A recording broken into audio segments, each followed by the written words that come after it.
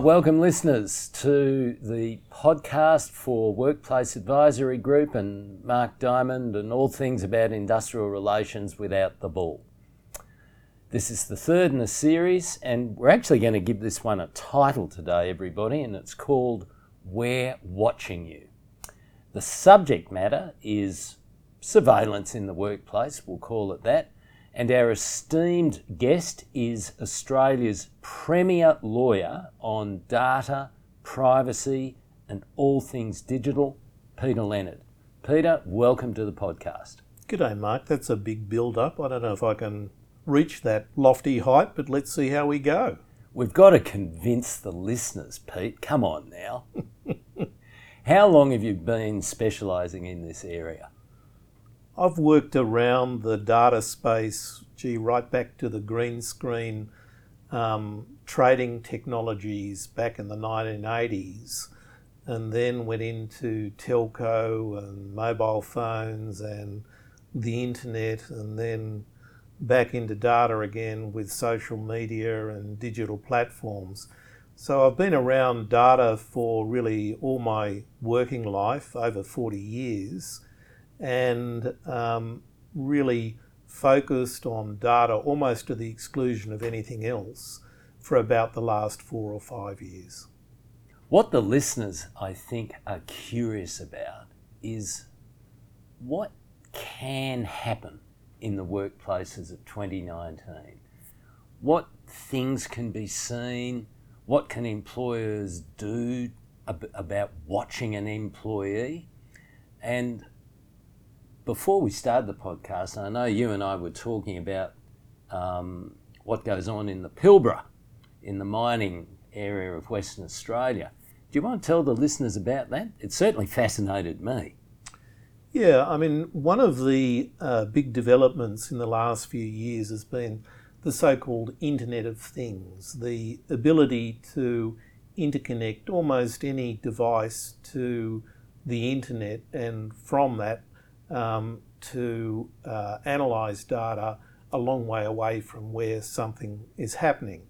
So that has led to, amongst other things, a number of applications that are designed for fatigue monitoring of vehicles that may be a long way away from home base. So in the mining industry in WA, there are now in deployment applications where a driver is monitored for signs of fatigue, for example, micro sleeps, as indicated by either ECG activity measured by a cap with sensors or a camera on the dashboard that looks for the rapid eye movement that characterises someone about to go into a micro sleep. And that will then sound an alarm on the dashboard that the driver has to respond to. And if there are, for example, 3 alarms in a 10 or 15 minute period, the driver will be informed by the truck that it's going to shut down in 5 minutes. So he or she needs to drive the truck into the siding. So in essence, the concept is through remote monitoring of what's happening in a truck, to send behavioural nudges to the driver to take a break, and if they don't take a break, to deliver more than a nudge to actually turn off the power of the truck. Oh my God, folks. I had no idea this was going on. It's great from a safety point of view, I guess, but I think if you were at school and thinking of a working life driving those big wheeled vehicles in mines, wearing a yellow vest and blue heeler steel cap boots and all the rest of it, I wonder whether you really thought about being monitored to that extent. It seems incredible, but it's happening now.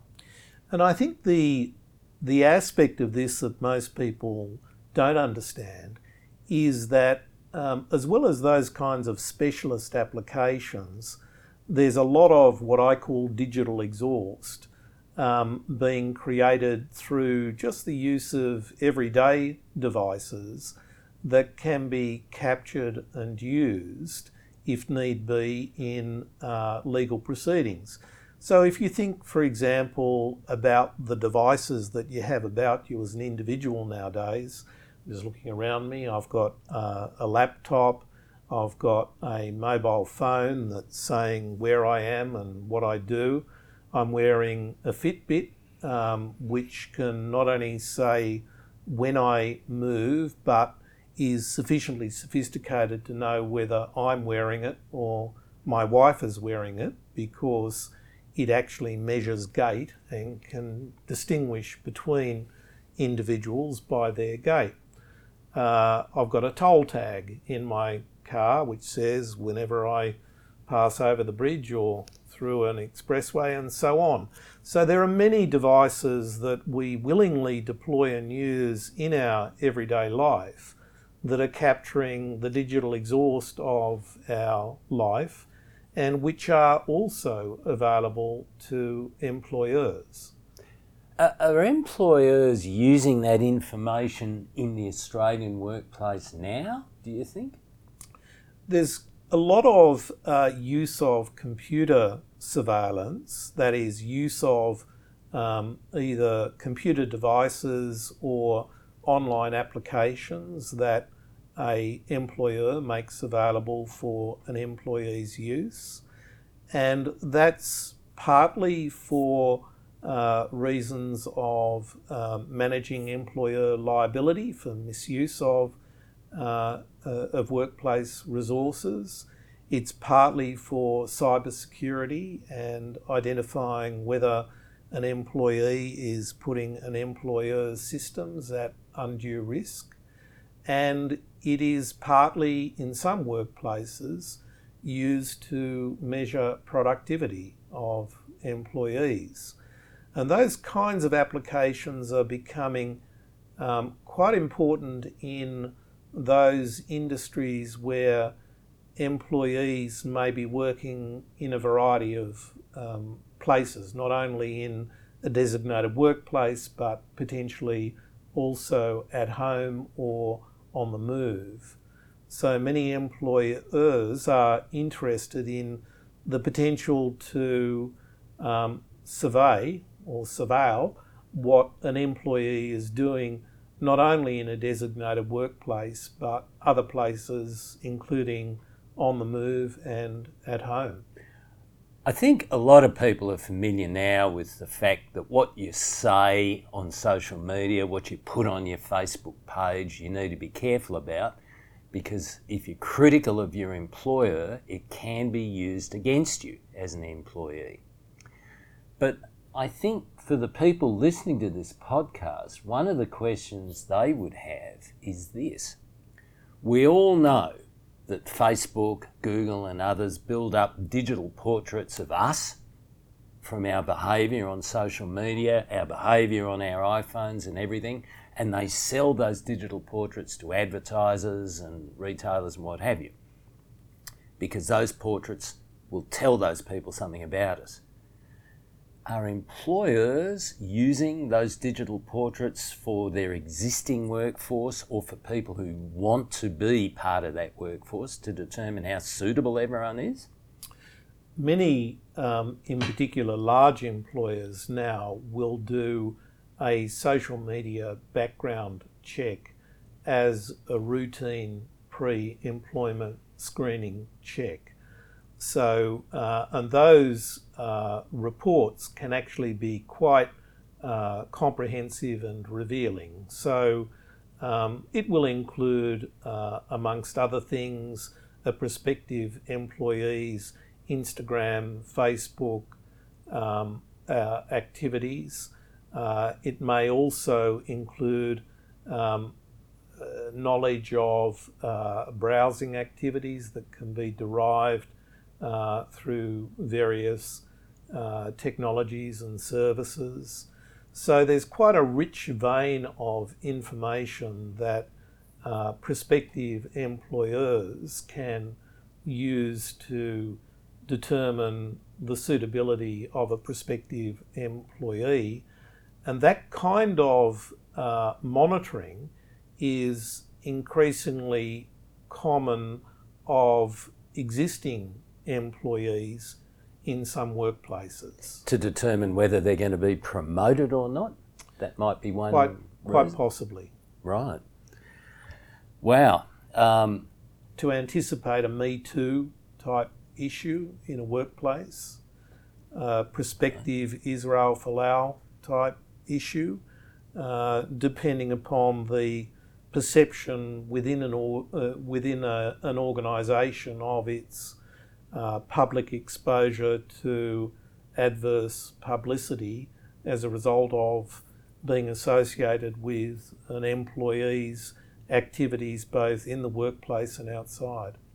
Wow. I keep saying wow during this podcast, listeners. That's because I'm learning things here at a rapid rate that are certainly eye and ear opening. I think most of us knew this sort of technology was available, but not a lot of us were thinking about it in the workplace, and that's what Peter's talking about here. Where do you think it's going to go, Peter, in a workplace context? Because there's so much available, as you've told us, and it seems to me we're headed towards a radically different workplace than we've known probably for the last 50 years. I'd say there are three big trends. The first is, as a result of all the publicity around how digital platforms use data collected about users of those platforms, many employees now have a much more detailed understanding of the extent to which a portrait about them can be built from their digital activities. And that will translate into workplaces through employees really starting to look more deeply at the policies, for example, that employers have published around surveillance in the workplace. Now, a few years ago, the more sort of savvy and better advised employers started to put out pretty fulsome statements of the kinds of surveillance that would happen within a workplace. And really it was a little like the privacy policies of the digital platforms. Kind of nobody read them or took them too seriously or really took the employer to task as to whether the forms of surveillance were reasonable, proportionate, appropriately justified. But now you're getting into a situation where employees are much better informed, potentially a lot more sensitive about what information is collected about them and how it is being used. And that's happening at the same time as IoT, as meaning that there are more devices out there in workplaces, on the streets, in homes, surveilling what people are doing and collecting relevant information. And all of this is happening at a time when the laws on surveillance in Australia are, to be frank, a mess. So there's inconsistent state and territory laws. There's workplace surveillance laws in 3 of the states, but not in other states. The law as to what is regarded as a tracking device differs markedly from state to state. In some states, a mobile phone will be regarded as a tracking device because it's got geolocation capability. In other states, it's only a tracking device if the device's primary purpose is to track, and the geolocation information is just a secondary aspect of the device. So all of that saying that the law is not really fit for purpose at the moment, it's not well understood, it's not well applied, and that's happening at the same time as employees are becoming more sensitive as to collections of data, and both employees and employers attempted to use devices to monitor or report on what the other is doing at an increasing rate. Wow, it's going to be war of the devices. Listen, I'm absolutely sure that Christian Porter, the Attorney General for the Commonwealth, listens to this podcast regularly. I'm sure he does.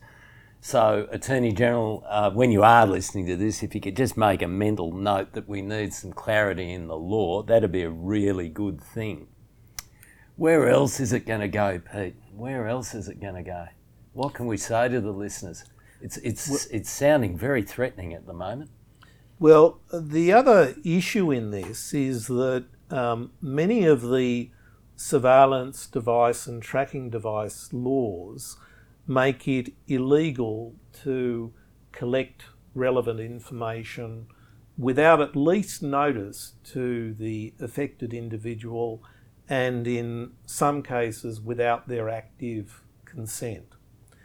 And not only that, the acts then create offences, criminal offences, including imprisonment for illegal collection of evidence.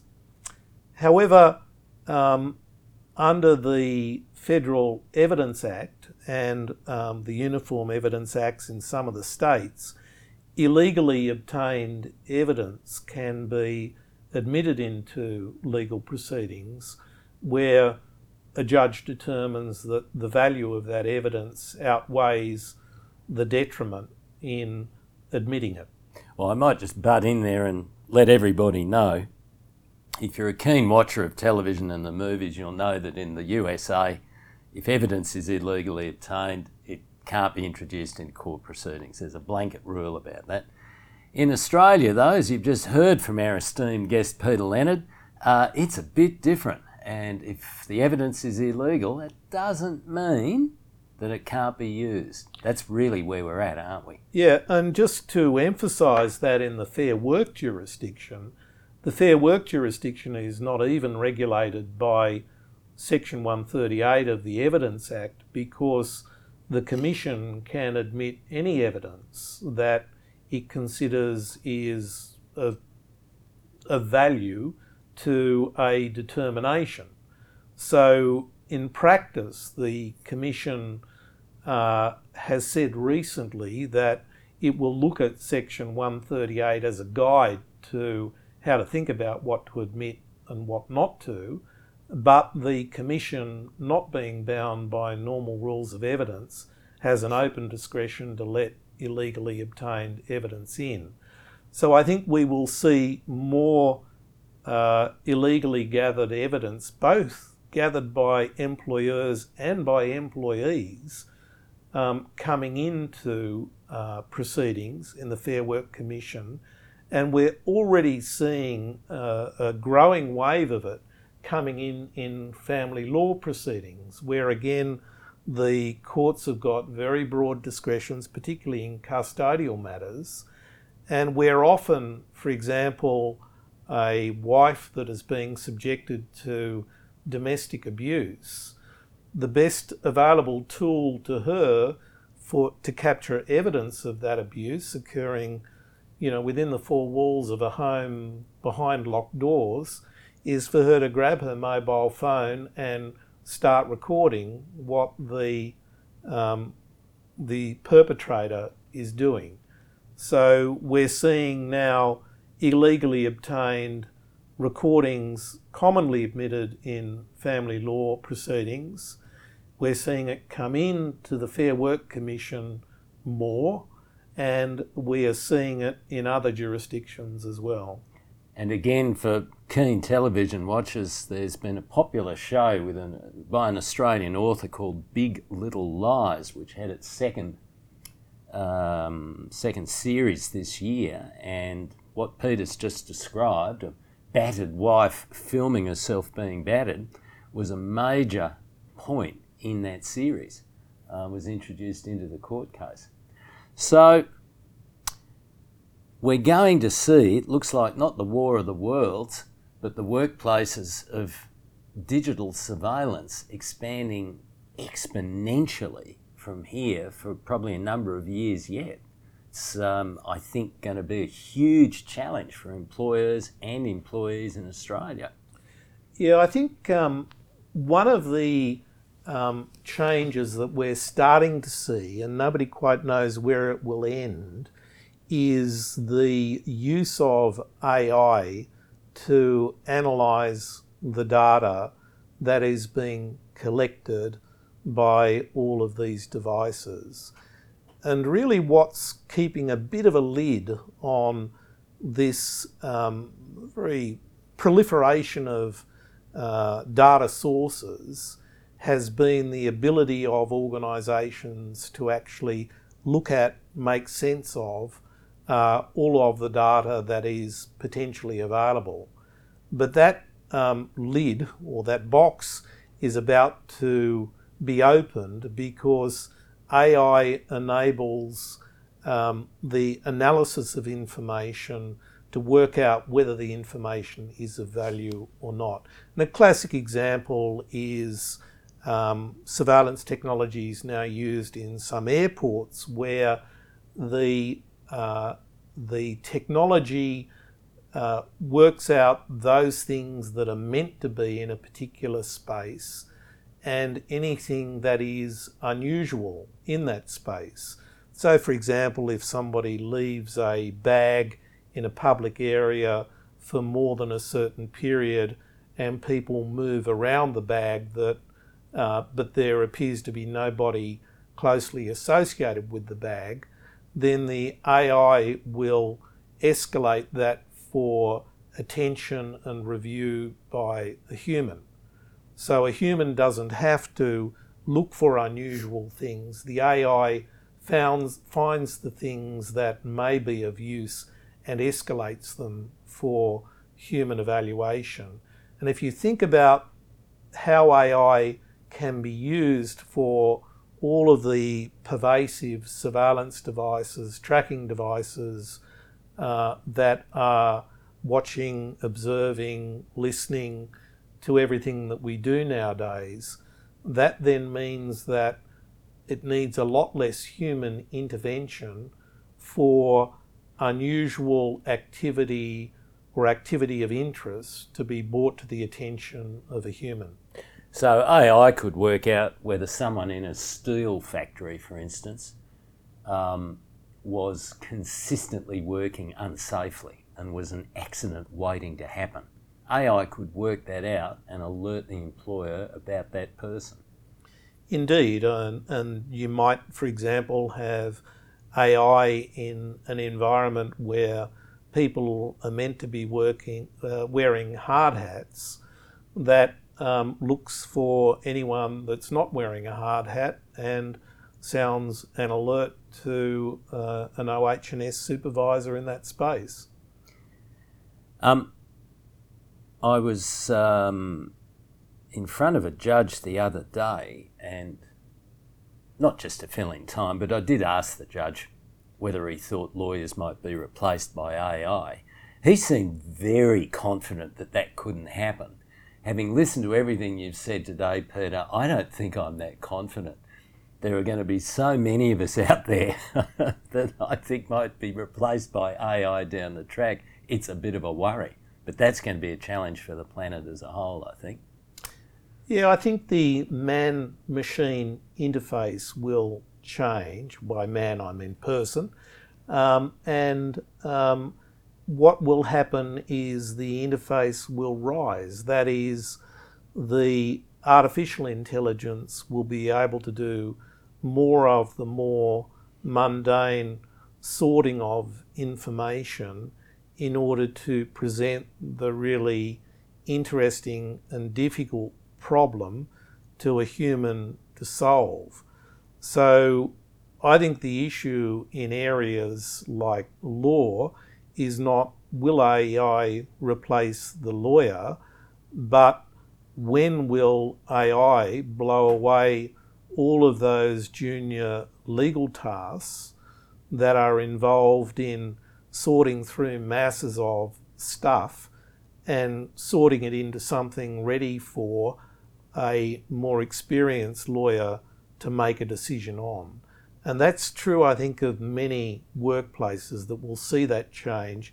And that means you get a whole hollowing out of professions where the junior people don't have the paths through of doing the more mundane tasks because they've been taken by technology.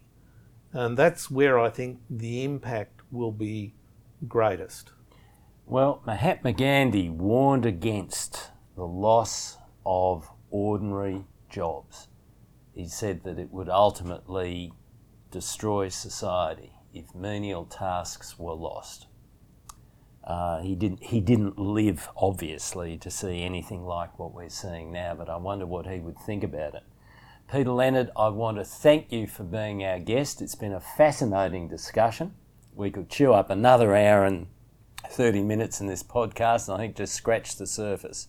So Peter Leonard from Data Synergies, thank you so much, and I look forward to talking to you again down the track. Thank you.